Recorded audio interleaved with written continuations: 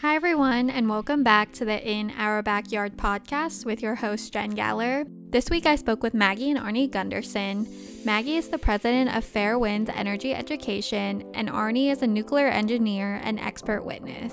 He is also the chief engineer for Fair Winds Associates. They both previously worked in the nuclear industry when they both came to the conclusion that this is not the future they want to support or work in, and they began their research and formations of Fair Winds to inform and educate people around the world, legislative officials, and members of the press concerning the scientific and economic issues relating to the production of electricity and sources of energy used to create power.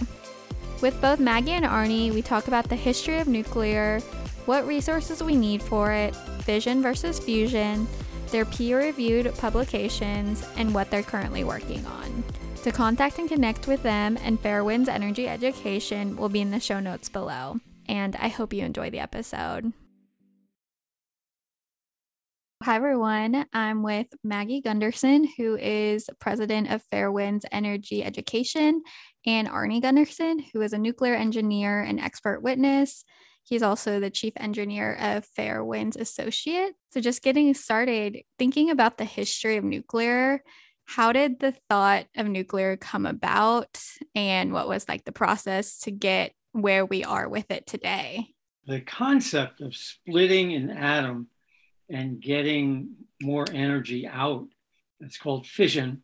And that was discovered in 1938. So it's like 80 years ago, it was discovered. Very rapidly after that, people realized that it would generate a lot of heat.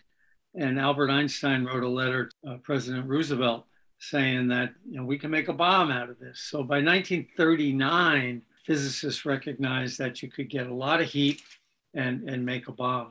By the 40s, they were operating nuclear reactors at the Hanford site in Washington State, and then a little bit later at Savannah River, right in Brettles area, to make plutonium. And that was creating a lot of heat, making of plutonium. So they said, hey, we're making a lot of heat. We can spin a turbine and make electricity. So the concept dates back to the 1940s. Yeah, and it's interesting now that just the two top energy sources in the US now. The next question going off that, where does it come from? Like what elements are needed? And then what materials do we need for it as well? Well, before we go into that, Jen, we had a segue that pertains to it. We wanted to talk about the fact that we both met in the nuclear industry. Arnie was, again, a lead engineer on a project, and I was in charge of public relations for that project when we met.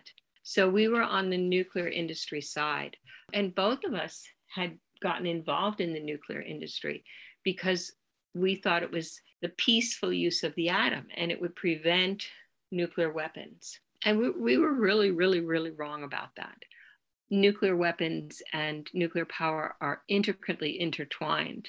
Arnie and I had both been through the gas shortages of the 70s and the energy crisis then, which was huge, and the manipulation of oil for sale. So we felt that it was really important that we do a peaceful energy solution, and we really believed in it. We were wrong. And as Arnie's come to find out, when you spoke about the history of nuclear energy, and he just did, there's another layer in there. He was asked to give a presentation this past spring in April 2021 in Austria about origins of nuclear power and nuclear regulation. That seminar is up on the web, and when everybody thinks of an atom, they have this little core with little circles going around it. That concept was just discovered 100 years ago. So we always take for granted that an atom's got these little electrons spinning around it. But again, all of this stuff that goes into nuclear power dates back to research that's 100 years old. There's nothing new about nuclear power. It's a 100-year-old technology. You know what we found? All of this, the lid of secrecy was clamped on this whole concept of nuclear fission when Einstein wrote his letter to Roosevelt. And ever since, the military and the industry behind it, military industrial complex, if you will, have really controlled the message on nuclear power. It's always been secret. The original Atomic Energy Commission deliberately hid health consequences of nuclear testing, and on and on. And so now we've got the Nuclear Regulatory Commission, but it's the same people that were hiding facts from the public back in the 60s and 50s and 40s. So you talk about a concept called regulatory capture. And what that means is that the regulator sides with the industry because over time the industry has captured the regulator. Well, to be captured at one time assumes that you are independent. And the Atomic Energy Commission and the Nuclear Regulatory Commission have never been independent of the nuclear industry. So we call it regulatory collusion, not regulatory capture. Yeah, that's so interesting. And when you both were in the nuclear industry, when did you both realize it kind of at the same time that this wasn't the future that you saw or the clean energy that you thought it was? Or did you guys kind of have different experiences? We had a difference. We had started dating later and gotten married. And I had concerns, environmental concerns, because I had followed Dr. Rosalie Bertell on impact of radiation that was leaking from nukes and health effects. So I had started that. So it was an issue we chose to disagree on, is a nice way to put it. And we would have discussions about it. But Arnie still felt that nuclear power was a bridge to the future if renewables were possible. And at that point, we lived out in the country in a house that was all solar. Mm-hmm. So, it's interesting. We're in this solar house, and I felt, why couldn't everything become solar and wind? And now the technology is to that point that's possible. The big difference from when we started until now, where we look at the industry through clear eyes for the first time, is that the cost of all these alternatives has plummeted dramatically, and the cost of nuclear power has skyrocketed.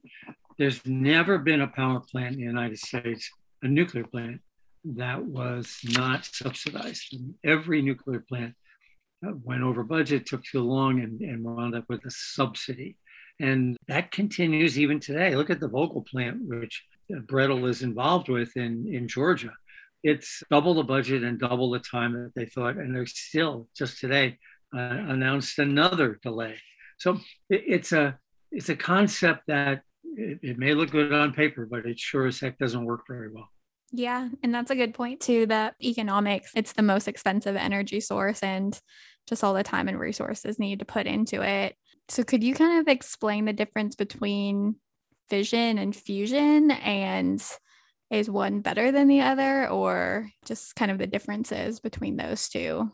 Well, fission is what we're doing right here on Earth to make electricity in nuclear plants. And you take a uranium atom and shoot a neutron at it, and it splits in half. And in splitting in half, it gives off a lot of energy. If that were all that happened, we'd be making bombs, but the nuclear plants wouldn't be making waste. But what really happens is when that uranium atom splits in half and gives off energy, it also gives off nuclear waste, this radioactive rubble left behind that's physically hot and also radioactively hot for decades and hundreds of years. So the fission process is splitting a big atom. Fusion is what happens on the sun, which is a nice safe distance away from the Earth.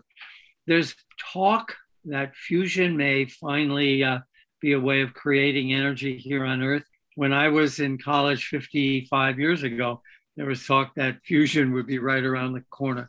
Fusion is when you combine, you squeeze together two hydrogen atoms, and it creates helium. That process has never been successfully implemented for power generation. It's how we make hydrogen bombs and how the sun creates its energy. But nobody's doing it now, and in the foreseeable future, nobody will be doing it. I think it's a pipe dream for men who, when they were little boys, they like to play with big toys, and they want to continue to do that. They're on this edge, and they're not looking at what that means for the environment, for our species.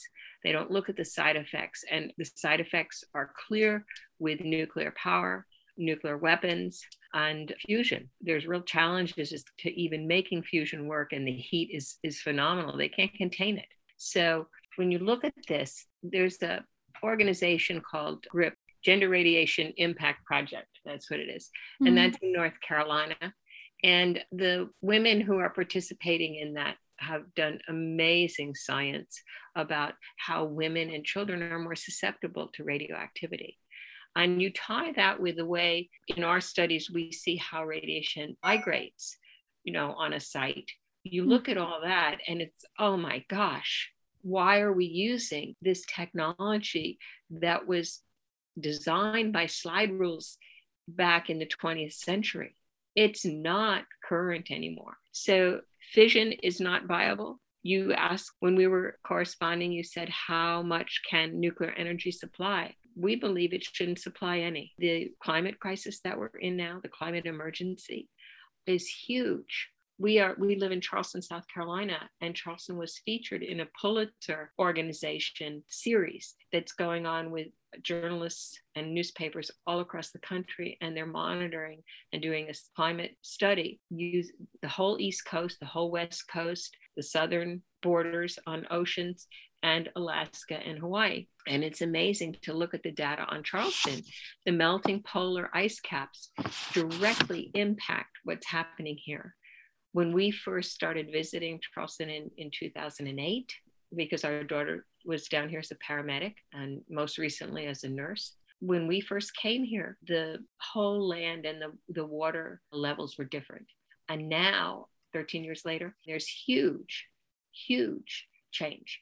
30 days, a year, a full month more flooding downtown. That's where our hospitals are. That's where main businesses in Charleston are. We live as part of Charleston. So you look at that all across, and how does that impact nuclear plants? Arnie can talk to you about that. It's frightening. These should be shut down. Back in 2002, there was nuclear power generated about 17% of the world's electricity. And now it generates about 9%. So it's a dying industry. But, the Brettle area has the legacy of all of that. So, we look at Savannah River, which is down in the Georgia, South Carolina border, the Savannah River nuclear site. We had a hurricane a couple of years ago, Florence, that hit the northern border of South Carolina, between South Carolina and North Carolina. And if Florence had hit the southern border, and the Savannah River would have flooding that nuclear site, and the amount of waste that's buried in the soil would have traveled down the Savannah River directly into the port of Savannah. And that waste is nuclear weapons waste that the government is not taking care of. People in that whole community are really sick. And there's, a lot of studies have shown there's phenomenal amount of radiation there. When we went up to speak for a Brettle event that was hosted at Payne College, when we went there to speak, one of the things that was going on is there were commercials on the television, and we saw them where they said, if you've been sick after working at Savannah River, don't worry, just call this number and we'll help you. And they're not giving any severance or monies to help families, but what they're doing is they're giving nursing care for the people who are sick. So the public doesn't know that there's really this horrible thing going on.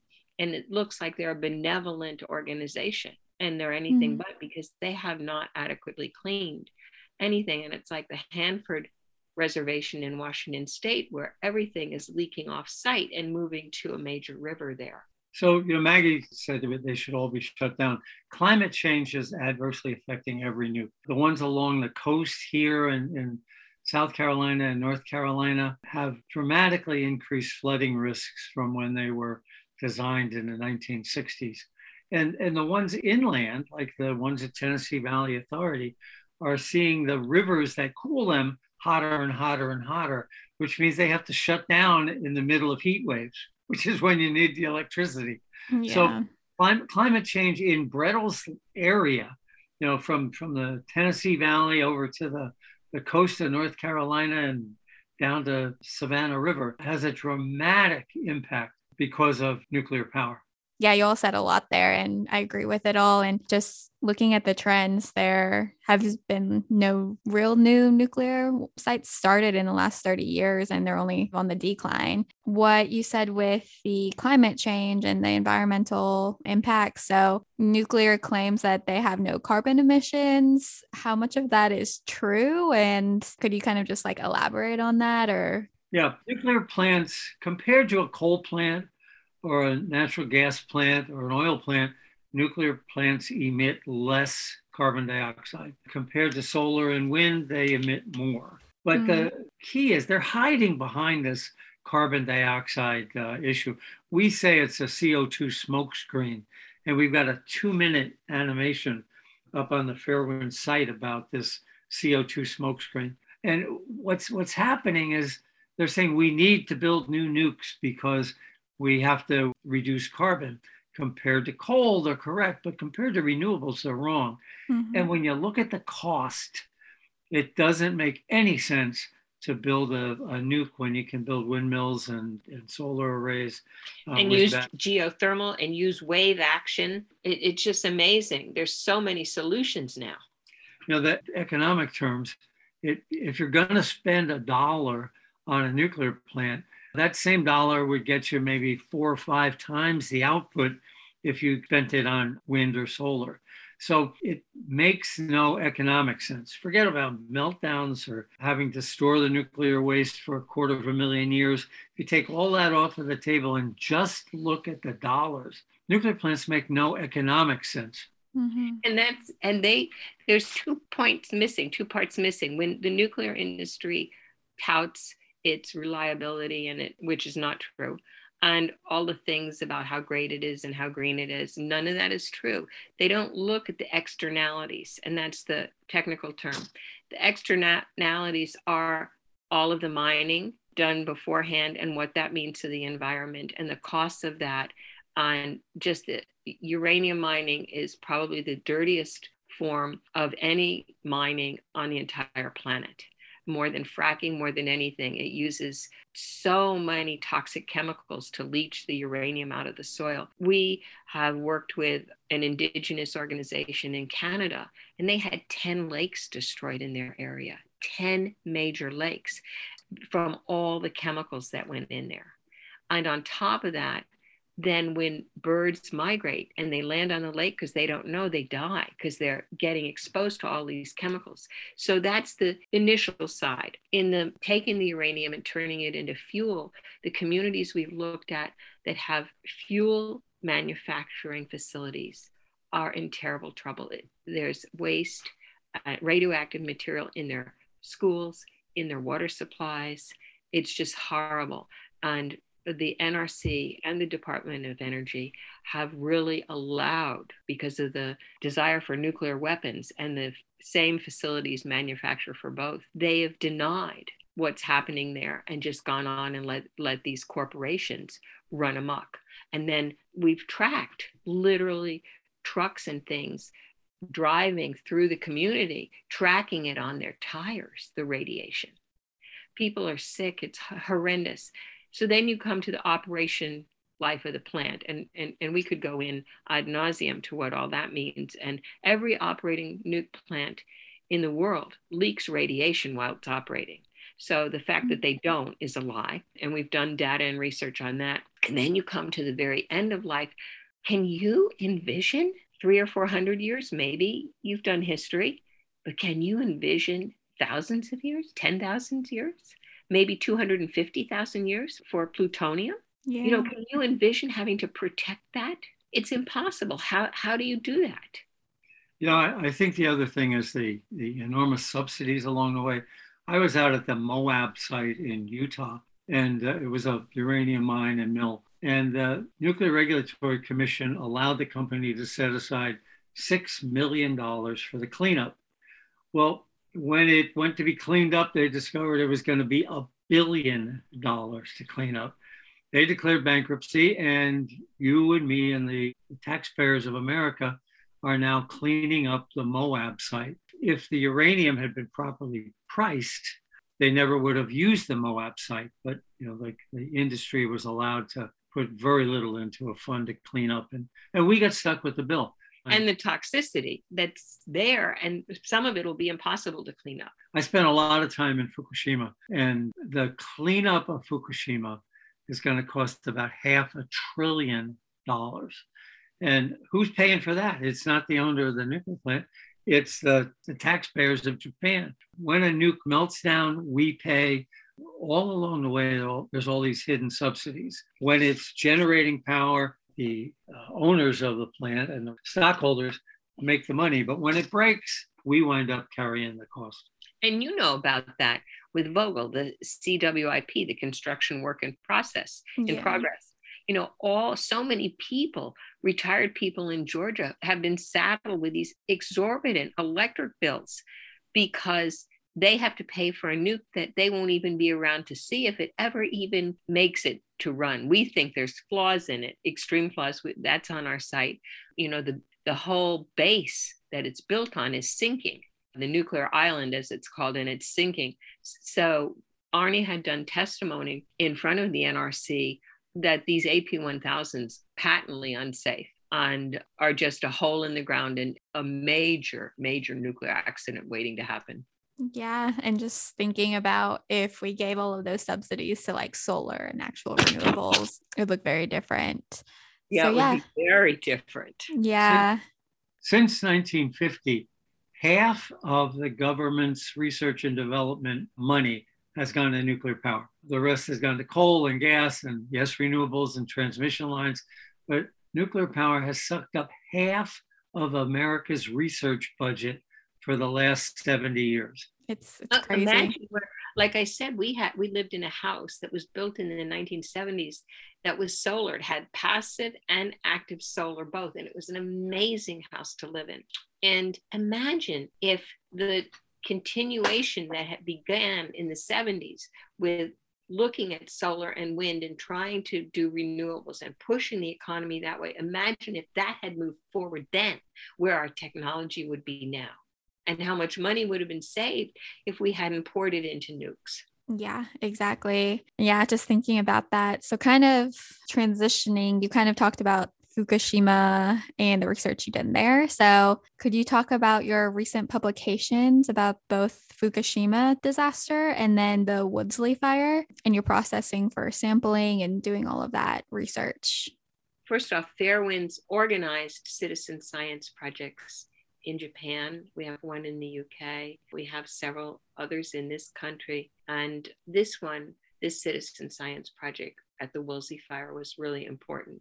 With climate change and climate crisis, more and more wildfires are occurring all over the country and all over the world. I mean, we had them this year in Turkey and Greece and all over Europe and here in the US at places that hadn't had them before. And with that, radiation can be carried anywhere that the wind blows. So we wanted to get an idea of where, with the Woolsey fire, which was a huge fire, it began on the Santa Susana Field Lab site. That was a 10 reactor test site, and it had a meltdown that no one was publicly informed about in 1959. They didn't know until the 70s. And someone found some papers that were released and began to look into that. So people were kept in the dark. The site is 35 miles northeast from LA. And now LA has grown so much since the 50s that the whole area, there are more than 1 million people live near the Santa Susana site. It is leaking radioactivity. They've claimed that it isn't. It's shut down. It's no longer a test site. Ironically, they had pulled out all their fire equipment 6 months before the fire occurred. They were supposed to have the entire site cleaned by 2017, and they didn't. They were contracted to do that, and that's the Department of Energy, Boeing. So the site, we never would have had to even be called by people if they had done what they were contracted to do, which is clean their own waste off, and they didn't. So what we wanted to see is where could that spread? By using citizen science, which has been in existence for more than 2,000 years. It was used to track migrating locusts all the way back 2,000 years ago, and it's considered a bona fide science. And you have individual volunteers go out and take samples or monitor, depending what system they're looking at. In Belgium, it's used to track water and air things, that are going on in the city in terms of pollution. So it's all over the world it's used, and it's very well respected. We set up working with PSR LA, which is Physicians for Social Responsibility, Los Angeles. We set up a system, and Arnie and I and our colleague, Dr. Marco Kaltofen, who's worked with us on all of this since 2011, we set up protocols for them to use and procedures so they could safely go out and just collect a small sample. We only need, a teaspoonful of dust or dirt, or swipe. There's special little tape slides that we use, because what we're looking at is the microparticles that are migrating. And people sign up to work with us to follow the protocols and do these collections. And we trace with GPS where they've been. And there's a chain of custody we establish: who collects it, who's there to witness that it's collected, and who turns it in. And then we go through it, we create a database, and then we send those samples to the lab. And it's really amazing the things that we found. Yeah, what we did in Japan is exactly what we did on Santa Susana. The citizen collection was important, really. That's where the people know the terrain, they know the locals, and you get much better receptivity when you're using citizens. So those samples then came to us, and most of them were not very radioactive, but a bunch were.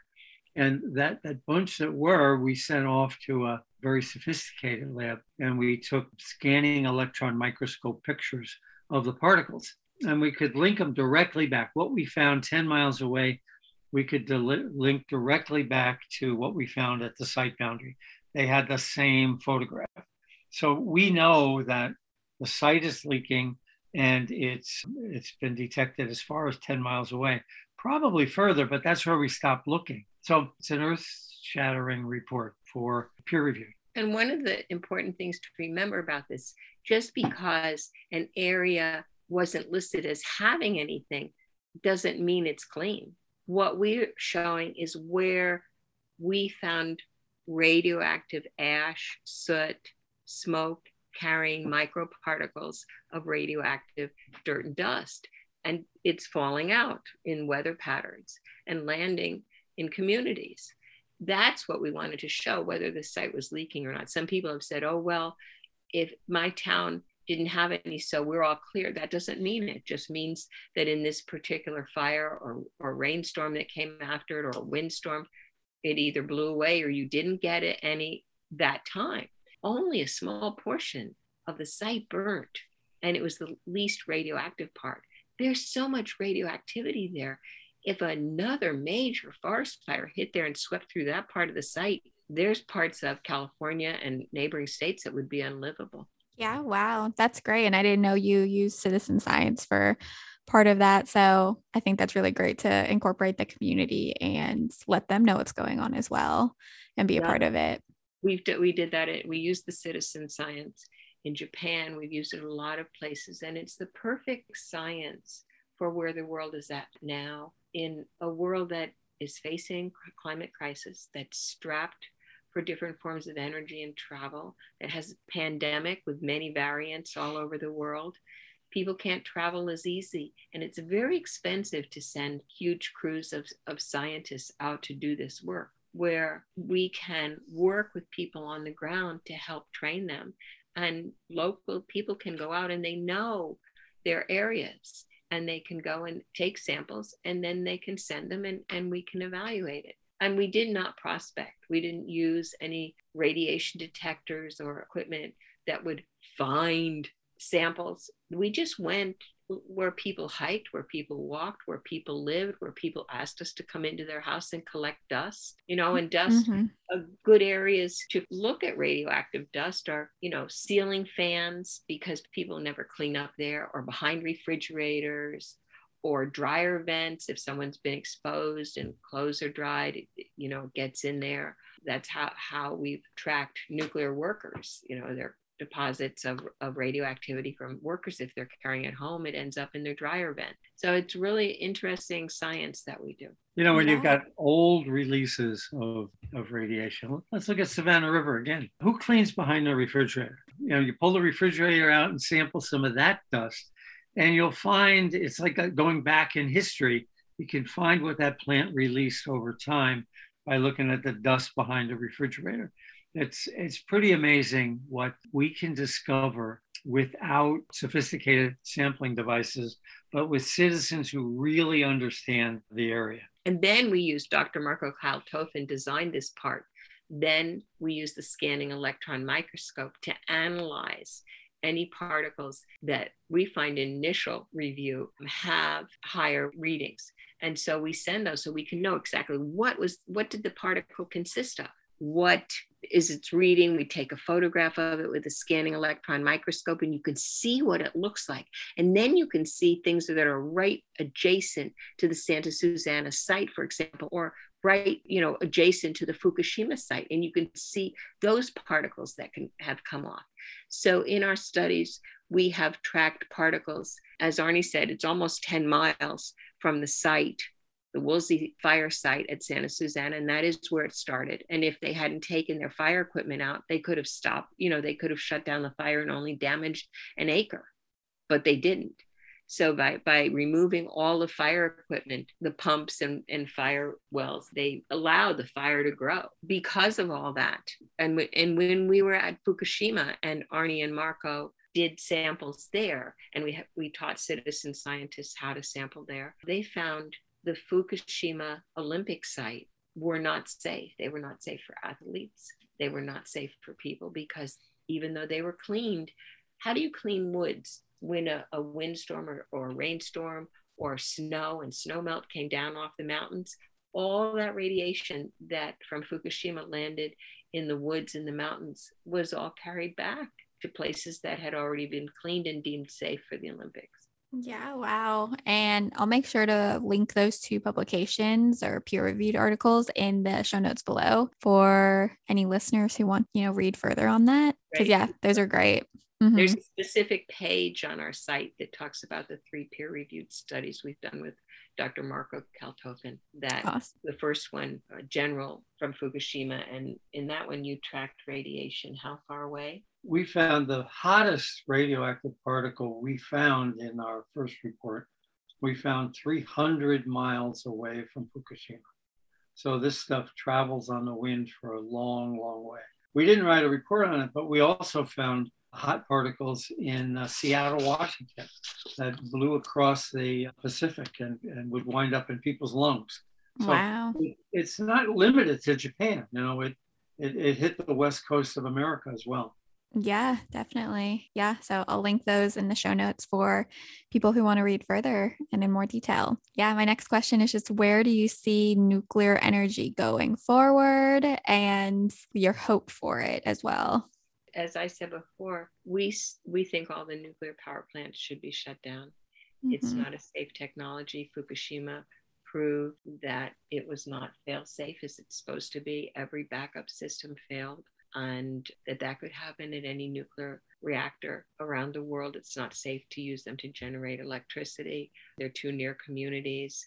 And as Arnie discussed, there's no long-term solution for the waste.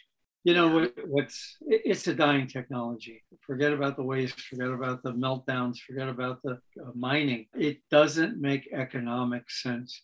And when I'm out talking, that's the point I try to make, is that we have an alternative that's better, cheaper, and cleaner, and that's renewables.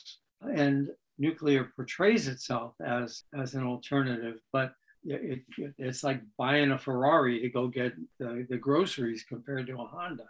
It's very expensive. And so the bottom line is that the nuclear is dying and that there are less expensive alternatives. And it's not safe. And as it's dying, they're cutting corners on safety. We see that over and over again. They've gotten license extensions up north with different plants. They were designed for 40 years, and now they've got license extensions to operate for 60 and 80 years. These plants weren't designed that way. They were designed with a slide rule in the 60s, like I said before, and they have old metal, old rubber, old electricals. They're analog, many of them, they're analog, they're not digital. How do you do this? And the Nuclear Regulatory Commission is approving these reactors this way. And many of them are in the breadbasket of the US and Canada. And it's just a tragedy that's waiting to happen. Yeah, definitely. And just finishing up, is there anything that we missed that you would like to discuss or talk about? Yes, we've done a lot of work looking at renewables. And I think if you want to put up links to Dr. Amory Lovin's work or Dr. Mark Jacobson at Stanford, their work and studies about renewables and the economics of renewables, what it means for secure American jobs. You know, when people talk about being patriotic in this country, well, all the nukes and parts for nukes are made overseas. You want to talk about a patriotic industry, use renewables, because the equipment is made here and it means many, many, many more American jobs for the installation and maintenance, and it becomes a whole system. And Arnie can explain about how the grid works differently with renewables. You know, I think 100 years from now, historians looking back are not going to say the pro-nukes and anti-nukes. It's really about central station power, the nuclear plants and the big coal plants, versus distributed energy, where we've got thousands and millions of solar collectors spread out over a large area.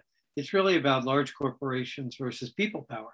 And I think what you're going to see, if we're all alive in 100 years, this would be portrayed as the end of the dinosaur age. The big power plants are dying, and they're being replaced by thousands of smaller, newer, better renewables. That's what's at stake here now. Totally agree with all of that and have that same hope. So how can people contact or connect with you if they want to do so or have further questions? They can go on our site to get an idea of the work we do and to understand what we're talking about. The site is Fairewinds Energy Education, and it's Fairewinds is spelled F-A-I-R-E-W-I-N-D-S. So it's a Renaissance spelling with an E in the middle. E also stands for energy, Fairewinds Energy Education. And fairewinds.org is the site. And there's a ton of information there. There's also contact information, so they can write into us or they can phone the office if they want more information. On the site, the work we did for Brettel is on the site. There's a long discussion about Vogtle sinking, which was the last time I testified on Brettel's behalf. So there's a lot of long reads, I guess, but there's a short one too. It's a 2-minute video it's an animation, 2 minutes, called Smokescreen. And if you go up on the site and just type in Smokescreen or look for it, it's in 4 languages, Japanese, English, French, and German. And it basically encapsulates in 2 minutes the argument that nuclear power is way too expensive and not safe. Thank you so much to both Maggie and Arnie for speaking with me. To read their peer-reviewed publications and learn more about the organization, and tune in next week where we'll talk about how the uranium is mined to get the end product of nuclear. Thanks everyone, and have a good week.